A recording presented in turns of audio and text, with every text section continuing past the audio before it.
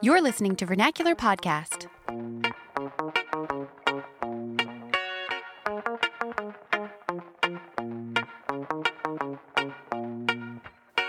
Hello, I'm Zach. And I'm Sally. And this is Vernacular Podcast, Season 7, Episode 2. We and the neighbor's dog that's barking incessantly Shout that out you may to or our may dog. not be able to hear. Want to wish you a happy beginning of this wonderful podcast episode. Yeah, shout out to all of the neighborhood dogs who like to crash our podcast recording sessions. There are so many dogs. I mean, and we love dogs. Yeah. We're pro dog, but I don't think it's the same dog. It does seem like there are multiple dogs. Yeah, and the because, times when they bother me the most are in the middle of the night. Yes. Yeah, it's like midnight, 12:30, and this dog is just going crazy. Now, to be fair, that was only one night when that happened, but That still. we know of. Yeah. That we know. That it actually woke us up. Right. It kept us up, yeah. Right. And the other time it bothers me is when we're trying to record. Right. But just True. know we live in a dog-friendly neighborhood.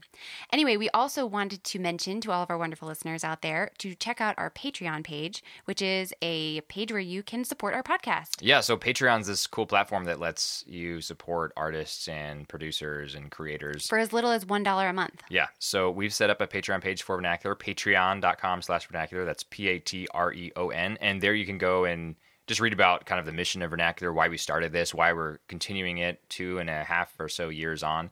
And you can leave a verbal note of support there, or you can sign up to financially support us. And we appreciate whichever of those you choose to do. For each donation, you get some sort of prize. So that could range from being mentioned on a podcast to being featured on a lightning round like Nathan last week. Yeah, Nathan's one of our most loyal and consistent and longtime supporters, and Now a he is a Patreon Patreon supporter, and it was a lot of fun to have him on for a lightning round. Yeah, and for more money a month, you can get a batch of Zach's famous chocolate chip cookies. You That's can right. also offer us a suggestion for a podcast. Yeah, you can And help we- us kind of plan future episodes Yeah. and shape the direction of the show. So definitely check it out, patreon.com/vernacular. We also want to ask you, if you haven't already, to go onto Apple Podcasts and give us a rating and or review. Just let us know what you like about the show, what you don't like, what we can do better, how we can make it better, and that'll help our ratings in the iTunes Store and just help us reach more people with the messages we're trying to send. Yeah, somehow the more ratings and reviews you get, the easier it is for people to find your podcast. I don't really know how that works, but I think you have a chance of being in like featured lists. Okay. On the Okay. podcast store, podcast app, whatever they want to call it now. it's always changing. Apple Podcast. yeah. Okay. The final thing is we have launched the newest show of the Vernacular Podcast Network. We're officially a network now that we have 2 shows. Exciting. And it's called Third String, 3RD String. You can find it in Apple Podcasts or wherever you get your podcasts. But again, it's 3RD String. So if you search THIRD, it might not You show up. won't find it, yeah. Because that's another thing. The Apple Podcast search engine is actually not that good. Like, They need to talk to Google about improving that. Anyway, Yeah. so 3RD String, and it is a Vernacular podcast show, but it's about sports and news, a little bit of pop culture here and there. So it's going to be pretty unlike what we've done on Vernacular, but we have done some episodes few on bonus Vernacular before. episodes, yeah. Yeah, me and Ishan Nath, who's a longtime Vernacular contributor, and we've talked about sports, and we've kind of done the Third String model. So we're doing that on a weekly basis now with Third String. We're really excited about it. We released the first episode last week, and we will be releasing the second this week around the same time this episode drops. So if you are at all intrigued by any of that, or you're totally ignorant about sports and just want to maybe just see how the show goes, maybe learn a little bit about sports, then please check that out, 3RD String, Third String. You can also go on our website, vernacularpodcast.com/Third String, and read more about it there. Yeah, we'd love to hear what you think. And I think that wraps up our sort of beginning notes here. So Yeah, on to our interview.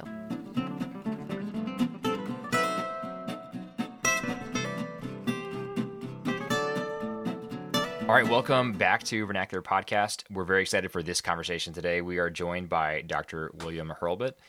Dr. Hurlbut is a adjunct professor of neurobiology at Stanford Medical School. He's trained as a physician, so he's an MD and now is an adjunct professor at Stanford. He's also the director of the Boundaries of Humanity program there. And in past work, he's worked on the President's Council on Bioethics. He was there from 2002 to 2009, and has also done some interesting things with NASA on projects in astrobiology. Our interest in having him on here today, the reason we brought him on to talk to us, is because of his intimate involvement with CRISPR-Cas9. Dr. Hurlbut is one of the people most intimately involved in charting a course for the future with CRISPR-Cas9 and how we are going to apply these technologies to to genetic editing in the future. So, Dr. Hurlbut, thanks so much for joining us today. Thank you. Glad to be here. So I think I'll start with maybe a basic question. Big picture, CRISPR-Cas9. We've talked about it on our podcast before, but can you walk us through exactly what we're talking about with CRISPR-Cas9 in layman's terms for someone like me who's not a doctor? Sure. So CRISPR is an acronym that it stands for something having to do with a particular sort of immune mechanism in bacteria. But the real amazing and exciting thing about this is that it has been retooled now as a technology for more rapid, efficient, and capable genetic editing with a wide range of uses.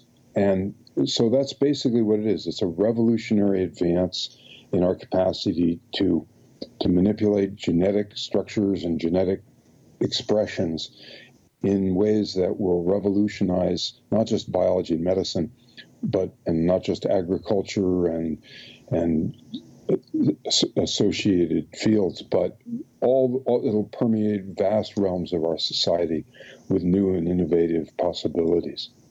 So when we're talking about the opportunities for CRISPR to be involved in therapeutic treatments, are we talking about a technology that can only be used in the embryonic stage, or can this be used on a 40-year-old patient who has multiple sclerosis, for example? It depends on what your task is at hand. It can be used at any stage, at any kind of cells, in theory. And, of course, it's hard to deliver them into the middle of the body, but there are ways to vectors and various vehicles for getting this mechanism into cells. So scientists are actually talking about curing genetic diseases, or at least treating genetic diseases in adults and at all ages of life, even after birth.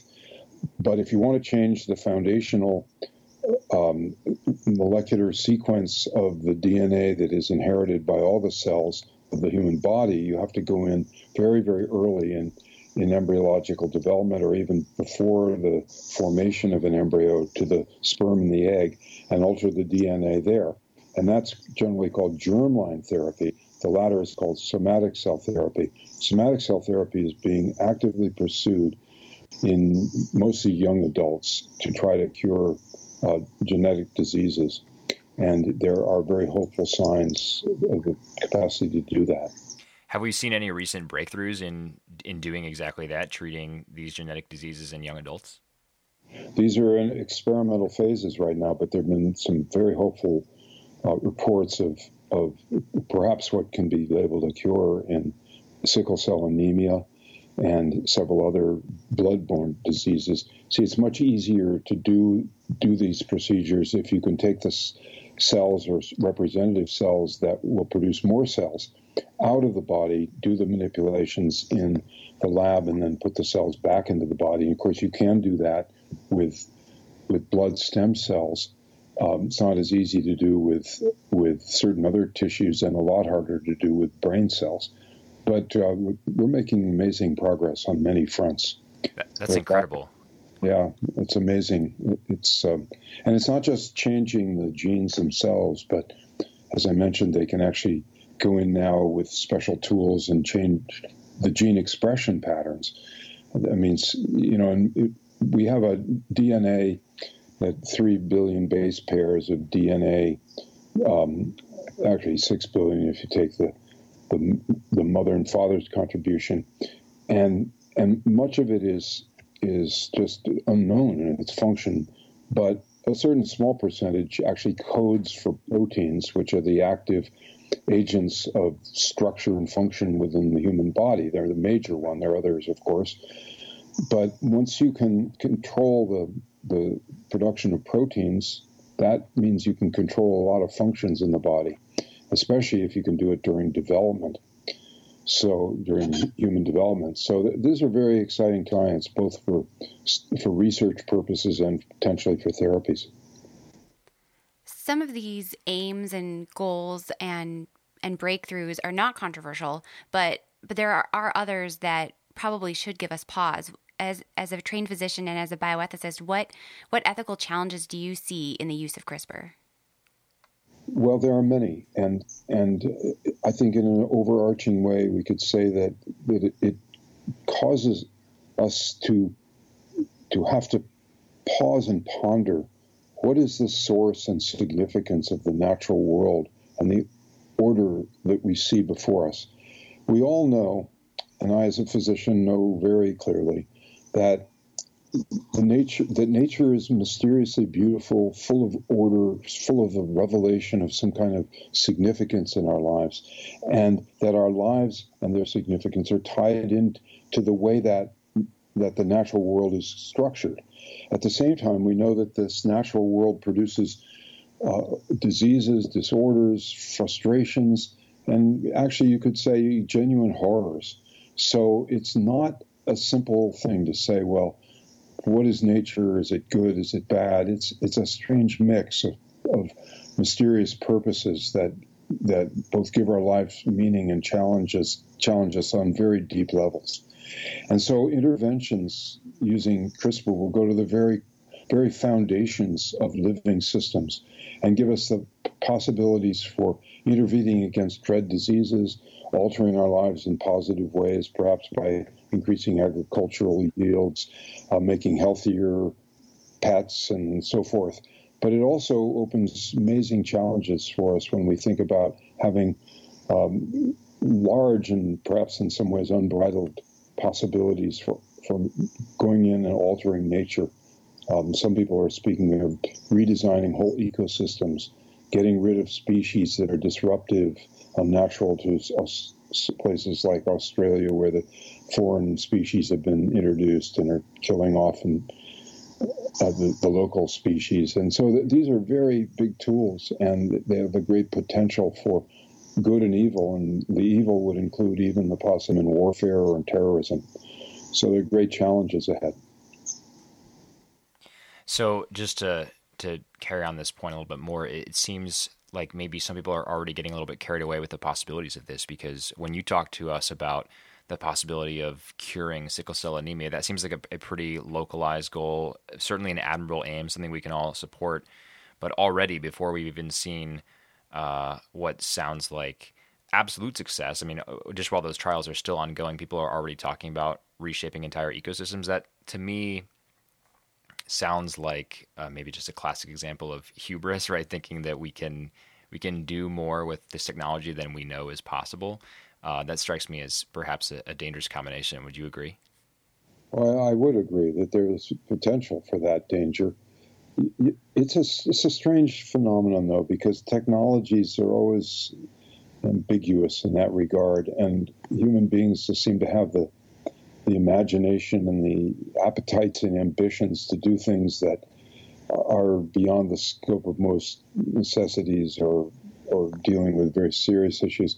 And we're pretty open-ended species. We have a lot of things we'd like to transform in the world, and some of it's selfish, and some of it's hard to characterize exactly, because it's such a strange mix of good and evil. But I think definitely hubris is an appropriate word in some circumstances. In fact, there's a whole rising phenomenon now of people who claim that we've come from an evolutionary perspective, from an evolutionary process that is cruel and contingent, that we're the coincidence of the various circumstances of the past, and that therefore we ought to take charge of our own existence in a very deep level.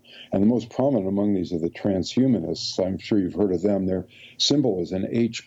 In other words, they want to redesign humans to make them even better, give them a H+, not just a normal H. And their schemes are pretty dramatic. They want to increase our intelligence, our performances in other physical ways.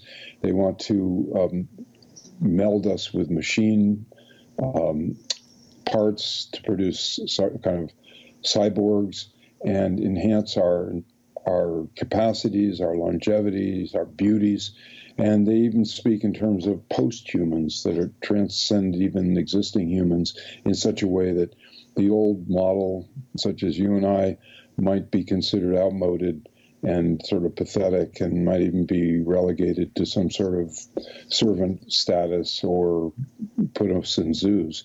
I mean, this is speculative and I think largely unrealistic, but it still does raise very challenging issues, and it certainly isn't a prime exhibition for human hubris. I totally agree, and I'm well familiar with transhumanism. I read a novel earlier this year called The Transhumanist Manifesto by Zoltan Istvan. He's one of the leading transhumanists that I know of in America, and the ideas espoused in that book just strike me as dangerous and hubristic, like we've talked about, but also just unattractive. I don't think I want to live in a world where everybody is biomechanically enhanced, or where consciousness is uploaded to a cloud, etc. Just to interrupt you there, I agree with you on that, but I honestly, I don't think you're going to have to worry quite so much about these speculative ideas. I, for one, don't think we'll be uploading consciousness into the cloud, not just anytime soon, but maybe ever. I mean, just to give you a focus on that, my appointment at Stanford's in the Department of Neurobiology, and there may be some people who disagree with me that I haven't spoken with, but nobody I know seriously thinks that we're anywhere close to understanding the brain enough to download it. And besides that, everybody who really knows about the brain knows that it's a dynamic structure, constantly changing moment to moment. The connections between nerves are not like fixed wires. They're dynamic. They change. And they change over seconds and minutes. It's not like even if you did download somebody, they wouldn't be the same person 5 minutes later. And there'd be subtle differences, but enough so that you wouldn't be on the same trajectory. I just somehow those scenarios just don't ring true to me. But getting down to more realistic and more immediate concerns, the idea of retooling human genetics so we produce a superior species might have some credibility if you, first of all, wipe out evident diseases and also enhance some things that are, different than the way they were shaped in the evolutionary process. George Church at Harvard, who's a very nice guy and a very thoughtful, creative guy, has come up with a dozen or more rare protective alleles that are found. These are different forms of genes found in rare circumstances in the human gene pool. And he thinks that if these were more common, we'd be a better species. So that's one possible realistic scenario for people wanting to retool human beings. But when it comes to things like longevity, beauty, superior intelligence, these are traits controlled by hundreds, maybe thousands of genes and gene interactions. They're very, very complicated. And so as far as the state of our current knowledge goes, it's not going to be easy to do much on those scores that'll be worth the risks associated with it. But who knows long term? And of course, there are serious proposals for altering human embryos very early on and experimenting with them to figure out which raises another very large scale issue we probably should talk about. So I take your point about the knowledge point, that we don't have the knowledge necessary to do all of these things. But if we frame the ethical objections to CRISPR along two lines, one being I guess you could say a knowledge-based objection or a limitations-based objection, the other one being maybe a values-based objection, what can you say about the latter? So by that I mean you've outlined that we don't have the full knowledge to enhance beauty or intelligence or longevity through this method. So if we tried to do that, we might be then causing some unintended side effects that would be unforeseen. And because of that, we need to have limitations on the ways we try to go about this. But in a future in which we have perfect knowledge of that, if hypothetically some scientist 10 years from now figures out the exact combination of genes to achieve optimal intelligence, what then become the objections to doing that? Does that make sense? Yeah, it does. It completely does. And the former, the risks associated and the lack of knowledge are the primary focus of most people's concern within the scientific community. Although I have to say, this is a first moment. I've been around in these arenas for a long time and studied at Stanford Medical School when recombinant DNA, genetic engineering, was first coming forward. And there were lots of discussions in those days. But I think for the first time, many scientists I know are actually quite worried about this technology, that people could use it for imprudent things. And their values are creeping back in, not just risks. But back to the risk issue first for a moment. We may learn that some of the things we want are simply balances against other things we would want. We as a human species are a general purpose organism. We're good at many things, and it's that combination of purposes and capacities that make us who we are as individual beings and as a collective species. And so we could screw up that balance badly if we start fooling around trying to make ourselves hyper-specialized. That's what a lot of different species do, is they're very specialized, particular niches and particular capacities. I mean, I can't see rodents running on the ground from 5,000 feet the way an owl can, but you know, I have certain balance of sensory. It's our embodiment and our balance of being that gives us the capacities and the rich lives we have. So it may not be possible to do some of the things that some people want to do. But back to the issue of values, would we want to even if we could? And that's a really good point you make, and I agree with you that what we really need to do is have a profound reflection on the values that are driving all this and what we would want to be if we could be. I was at a conference that I organized, actually, with George Church's wife, Ting Wu, and she very thoughtfully said, what do we want to be 100 years from now? Will we like what's into? Which is a very, very important question. When it comes to gene editing, what parameters do you think we should set for the use of CRISPR for the sake of humanity? What do you think there are bright lines that we can draw, perhaps between enhancement and therapy, or between somatic cells and embryonic cells? You mentioned research on embryonic cells. What parameters do you think we can set, if any? That's a really, really important question right now, and it's one that's going to have to be discussed, and I hope with broad social public participation. I served on the President's Council during the so-called stem cell wars, and it was very intense. Until 9/11, that was the most prominent public controversy in our nation. President Bush gave his first public address on that on August 9th, 2001, and of course it was just a little more than a month later that 9/11 put everything else somewhat to the back burner. Nonetheless, for the whole time I was on the President's Council, embryonic stem cell research was still a very, very difficult conversation in our civilization. And one of the reasons it was, and I think the reason it came up in the first place, was because it was really the first in a unfolding series of challenging questions that will arise during this era of the study of developmental biology. We spend most of the 20th century of figuring out about basic molecular components, the ingredients, if you will, of life. Now, as we cross into the 21st century and beyond, with the human genome sequenced, we're starting to look at how those components are knit together to produce living beings. And that, of course, puts us not into the test tube and isolated molecules, puts us into the realm of living organisms.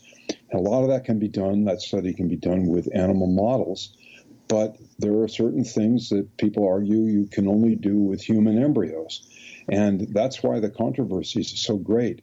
And by the way, CRISPR's main contributions, and these are fabulous contributions, will come largely through their research applications, to study and understanding the sources of normal development and the sources of pathological disease development. So there will be strong arguments that we should use human embryos in these studies, and that's, of course, already happened in the United States and in several other places in the world. Now, that's going to create a big conflict because, like in the case of recent studies in both China and the United States and soon in the United Kingdom, they're creating embryos specifically to study them and then discard them. And that runs right up against our traditional moral principles of the inviolability of human life. Even where we allow abortion in our civilization, the argument for that is, in the Supreme Court's ruling in Roe v. Wade, is based on a principle of privacy, of the woman's right not to have a baby in her womb. I don't agree with that ruling. I'm personally do not favor abortion as a solution, even if the problems are very deep, which I acknowledge they often are. I think it's the wrong answer. But quite apart from the issue of abortion, the issue of use of human embryos in research raises completely different questions, because those are not in anybody's body. There's no issue of privacy. There's a matter of creating human embryos, beginning stages of real human lives, ones that would go on to be little babies and then little children and then adults that are at the earliest stages of development. And that's a very hard question for people to deal with. I personally do not favor the creation and destruction of human embryos for research, and definitely for principled reasons, and partly for reasons of prudence. I don't see any argument that says that if you're going to use embryos to 14 days, you shouldn't use them to 16, 18, 20, 22, 30, and maybe 60 days and on. It's just all these arguments don't hold together, in my opinion, and that's where we're heading. There's already an argument in the United Kingdom whether they should extend their 14-day principle to 28 days. So this is going to be a huge controversy, and CRISPR has opened it up in a way that's going to make embryonic stem cell controversy seem like mere prelude. Well, I know that you've been working with Dr. Jennifer Doudna on some of these issues surrounding CRISPR specifically, and Dr. Doudna, of course, one of the originators of the CRISPR-Cas9 technique, or at least one of the original people who suggested it could be used on human gene editing, I think. And you are working with her on an effort to have conversations in the scientific community about the applications for CRISPR. So I'm wondering if you could just give us a quick glimpse into how that effort is going. Are people receptive to having these types of conversations, and I guess, for lack of a better phrase, proceeding with caution? Yes, and Jennifer, although her primary focus of her professional life has been laboratory science, and she's a fabulous scientist, but beyond that, she's a person with a real feeling for the sense of importance of being alert to what we're doing, both morally and ecologically, in our treatment of human life, animal life, and the larger sphere of the natural world. She grew up in Hawaii. Her father was a literature professor, and she has a certain literary depth in her nature, which is very nice to work with. I like working with her very much. We don't necessarily agree on everything. I don't think she shares quite my feelings about embryo research, but she is alert to the dangers of this powerful new technology. And she understands that we're at the early edge of a revolution, a technological revolution, but also a social, personal, political revolution.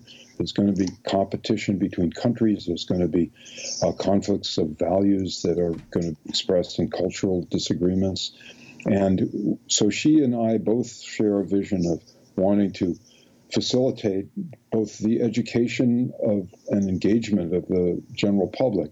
And by education, neither Jennifer nor I mean some kind of top-down, arrogant project of educate and inform, as though the scientific community and the academic community are the elite people among us. We both share the conviction that the uses of these technologies should be the purview of the common person, or there's no such thing as a common person, but the people in the less visible realms of life, in respect to how these issues are normally debated and adjudicated. And both of us share the convictions that it's the people who do the perennial, ongoing tasks of human life, the people who have the babies serve as their parents, the people who work in day-to-day jobs that maintain the structure of life, their lives are going to be affected by this dramatically, and they should have a voice in both the science that's done and the application of the science that's discovered. And so that's what we're trying to do, organize a project of outreach that both informs but also engages the general public, and one that also, part of our project will also be to have high-level conversations about the deepest issues raised by these technologies, and hopefully on an international level, so that we can form some kind of harmonious communication worldwide, because these issues are going to be global issues. They're really not the issues for experts. They're issues for the whole human family, and that whole human family is a global family. It's really species issues that are at stake here. Well, that's very well said, Dr. Hurlbut, and I want to take this opportunity to just thank you for coming on and talking to us about CRISPR-Cas9, and in a broader sense, thank you very much for the valuable work that you're doing in your community and to educate, as you said, sort of the whole human family on these issues and why they're very important to think through. So thanks once again for talking to us about this, and best wishes as you continue this work. Thank you very much. It was very nice talking with you.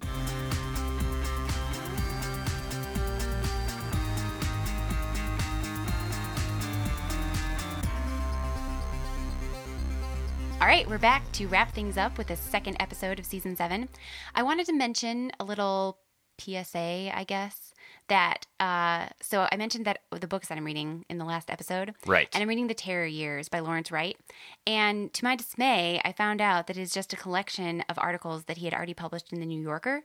So the first 3 chapters, as far as I can tell, are pretty much redundant if I've already read The Looming Tower, which I have. So The Terror Years is basically a Lawrence Wright anthology. Yeah, it feels like, I don't know, it feels like not a full effort because it's not an actual It's like a greatest book. hits album. Yeah. That's how I feel about when a musician releases a greatest hits album. Yeah. It's clearly, okay, you guys just didn't want to release an album this year. Right, You didn't want to put in right. the effort. Right. So you're just like, oh, just throw a Reprinting greatest hits album out. New Yorker articles. What's crazy to me, I mean, Lawrence Wright is a good article with the Pulitzer. Yeah, and I'm excited to read the articles that I haven't read yet, but I was Right. just kind of bummed when I started reading it, and I was like, this is what I've already read. And I thought that I was going to be learning all this cool new stuff about ISIS or something. Sure. Well, maybe the second part Maybe of the the book? later ones. Yeah, Yeah. perhaps. So yeah, that was my first thing that I wanted to say. My second thing is that I have, as I said, been reading Gaudy Night. And I will say that I think part of my problem the first time I read it is that I just read it without having read any other Peter Wimsey mysteries. And so if you want to read Dorothy Sayers, I think I would actually recommend, contrary to the advice that I had received, that you start with some of the earlier books, namely Strong Poison. So yeah. Anyways, for anyone out there who actually is interested in reading Dorothy Sayers, that would be my recommendation. Don't sell yourself short. We've had a few social media comments about Dorothy Sayers. It's true. Yeah. Fans. Yeah. So if you're not a fan already but want to become one, start with Strong Poison. Lord Peter Wimsey. And Miss Harriet Vane. Are they the main characters in all of them? No, only 4, which are the 4 okay. that I'm reading. Gotcha. Yeah. But no, there's a ton of Peter Wimsey ones. Oh, I just haven't. okay. I'm just reading the 4 with the 2 of them. I see. Yeah. Copy. Yeah. Well, there's always more to explore than later, I guess. Also, do we have a PSA about Bosch? Right. Well, are we- I mean, I guess the PSA would be that the second season seems a little soapy. So far, not. I don't know. We've watched 2 episodes, 3 episodes. Yeah, so maybe we're agnostic on that. Yeah, I think so. Okay. Stay tuned for our Bosch reviews. We might, I don't know. I would say, I don't think we ever gave it an unqualified No, we just said we were watching approval. it. Yeah. Yeah, we just said yeah. we enjoyed the first season. Some I'm unnecessary just trying to stuff. protect our good name and make sure that we're not, Our good name as movie and film and literature not critics. putting our support behind something that doesn't doesn't rise to the critical standards that we have that we vernacular hold here. Yeah. I don't think we really have a PSA. I mean, I Okay. guess that would be the PSA if there is one. but Yeah. The second season of Bosch seems a little soapy, and we have had trouble getting into it. There's this whole weird storyline with the police chief trying to Just overacted. way overacted. Yeah. The main character is good. The main storyline seems pretty good, but a lot of the sort of auxiliary storylines are not doing it for us. Yeah. Yeah. But anyway, All right. Well, if you have listened this far into the episode, I applaud you. well done. Well, you have made it. Now is the obligatory part where we just tell you about our social media feeds. Yes. At Vernacular Pod for Instagram and Twitter. And Twitter. Facebook.com/Vernacular Podcast, which is really all but defunct because we don't. Yeah, I really don't think we need to mention that anymore. We don't really Facebook here anymore. I don't even bother to post on it. We're mostly about the Insta, a little bit about the Twitter. Yeah, check out our Instagram because we went to a really cool popsicle place in Austin this weekend. It's called Steel City Pops. Yeah. And it was really delicious. It was amazing. I had a coconut popsicle dipped in dark chocolate, dusted with espresso powder. Yeah, it was magical. And I had an avocado lime popsicle. What? It was Yes. like guacamole in But a popsicle. sweet. Yeah. I say guacamole the way Jeb Bush says guacamole, by the way. That's why I say mole. Nice. Yeah. Okay. I think we're done. I think so too. Okay, so we mentioned websites. Give us your feedback. Yeah, reach out on social media or And don't email. forget Patreon. Yes. Yeah, so Be all supportive of these there. things, I don't know. We're like, this is kind of weird this time. We're just getting slap happy at the think end of so, a long night. yeah. Okay, and I think that's it. All right, everyone, have a great Week. week. Oh, we have to do this again. Hold on. All right, for Vernacular Podcast, I'm Zach. And I'm Sally. Have a great week. Feeling better than ever when I'm by your side.